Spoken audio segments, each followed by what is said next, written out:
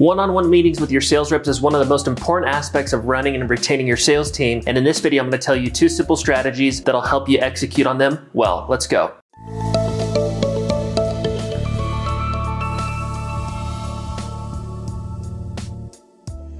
Hey guys, it's Ryan Hillman, founder of Sales Recruiting University. We recruit over 15,000 commission-based sales reps every single year and help clients with things like onboarding, training, management, and more. And we come to you every single week with unique content that's coming up for our clients. And today, we're talking about one-on-one meetings. This is an important aspect of running and retaining your sales team that is highly overlooked by companies all over the country. And the reason that is because a lot of owners, a lot of sales leaders assume because they're insanely self-motivated, they assume that everybody else is just like them and they don't need the leadership, the management, the one-on-one time, the relationship there, because they assume everybody's just going to be like them and go get it done regardless of the support that they get. But that couldn't be further from the truth. Now, there's a lot that goes into managing and building a sales team, and one-on-ones is a big aspect of that. So I'm going to talk about 2 strategies that'll just really help you focus on these one-on-one meetings with your sales reps and just simplify the whole thing. First, it starts at the end of the hiring process and really at the beginning of onboarding a new sales rep. And the overarching theme here is understanding the goals of your new hires. You may have seen one of our other videos where we talk about holding sales reps accountable to their original commitments. And we talk about this thing called an expectation agreement, which is at the end of the final interview, you're verbally setting expectations around the responsibilities of the role and then implementing this expectation agreement in the first week of onboarding. And pretty much what the rep is saying is, hey, I understand the bare minimum requirements that you expect to be a part of the sales team. And yes, sales manager, owner, VP, whatever the title is, you can hold me accountable to these bare minimum requirements as I join your organization. And the point of this video is not to talk about the expectation agreement in depth today. We did that in another video that you can go find. But what's important to note is on that expectation agreement, you're getting the 3-month, 1-year, 5-year, and 10-year goals of your new hires. And that's really important from a leadership perspective. Especially in a commission-based sales opportunity, you need to understand in depth the goals of each one of your individual sales reps so you can lead them through your goals based on your compensation plan and what your opportunity is like. And you should be getting those things in the first week of onboarding with everybody that you hire. And I'll come back to that, but at a high level, that's the first thing that you want to have in terms of running a good one-on-one meeting. That's having your reps' goals. The second thing is you want to have a dialed-in sales process that actually tracks everything within that sales process. A video that we did a couple weeks ago is we talked about systematizing your sales process so you can make it easy to onboard sales reps. And one of those things that we talked about is when you defined each stage within your sales process and laid out the description for each stage, you would start to understand which tech you need to actually streamline that aspect of the sales stage, making it easier for the sales rep to do their job. Now, when we talk about the sales tech in your organization, whether you're just running a CRM or a calling platform or a field sales track platform, whatever it is, ideally you're able to track at a high level the activities that the rep is doing. Maybe they're self-generating leads. How many contacts did they make? How many appointments did they set? How many appointments sat down to get a proposal? How many proposals were actually presented? How many customers were pitched? How many clients moved forward? How many follow-up calls were made? There's metrics that happen to help you understand as the leader if the sales rep is actually doing their job day to day. And ideally, your tech within your sales department allows you to easily see that information. So to recap, at a high level, we want to understand the goals of our new hires, and we want to have tech in place that allows us to track everything that's happening within the sales role so we can see at a glance if the rep is actually doing their job. Now, to bring it back into the one-on-one meetings, ideally you're doing those every single week with each one of your sales reps. You have that planned on your calendar. It's for 30 minutes. It's a regular weekly thing that you do. That's a time for you to build relationship, to hold your reps accountable, to talk about their goals, to see what their activity's been like. And that's the one-on-one time, the intimacy that you get in that management process, which is a big aspect of retaining your people. But to bring it back to the one-on-one process, we have the goals and we have the sales tech. And so I come into my one-on-one, whether that's via Zoom or in a face-to-face environment, I get to easily pull up this sales rep, Joe Schmo, whatever their name is. I get to pull up the sales tech and understand exactly what they accomplished within the last 7 days, and I get to pull up their goals. And the call is specifically around their goals and if they're on track with their goals based on what they've been doing from an activity perspective. And all I'm doing is I'm saying, okay, here's what you've accomplished. Are you on track with what you say that your goals are? Your 3-month, your 1-year, your 5-year goals that we reverse engineered in the onboarding process. And what you get to do in that timeline is you get to check up on them and hold them accountable to what they want versus what only the company cares about. And those 2 things right there will start to improve your one-on-one meetings a ton. It's about building relationship, and then those two things. What have they accomplished in the last, week? And is what they accomplishing on track for their projections and what they say their goals are based on what we planned in the onboarding process? If not, we got to check in and see, hey, why are we not on track? You said you wanted to accomplish A, B, and C, but from an activity perspective, you're only doing X, Y, and Z. Do we need to adjust your goals? What's been missing? What's going on? How can I serve you as a leader? And we get to have a conversation about them producing more, but that is based on what they originally wanted. So it's not us micromanaging them. It's just us holding them accountable to what they said that they want. And so if you don't have one-on-ones in place, or if you do and you're trying to systematize that process, think about those two things, or I guess three things really. Am I building a relationship within that one-on-one meeting? Do I have sales tech that allows me to understand exactly what this rep is doing on a day-by-day basis so I can hold them accountable to that? And do I have the goals, the intimate goals, the professional, the personal, the financial goals of each one of my sales reps so I can have a conversation around that in each one-on-one that I have weekly to lead them towards that goal? And if the answer is no, if you don't have those things, then this is an opportunity for you to start working through that process. Really easy to do. You can literally implement this within the next 1 to 2 weeks, and it will impact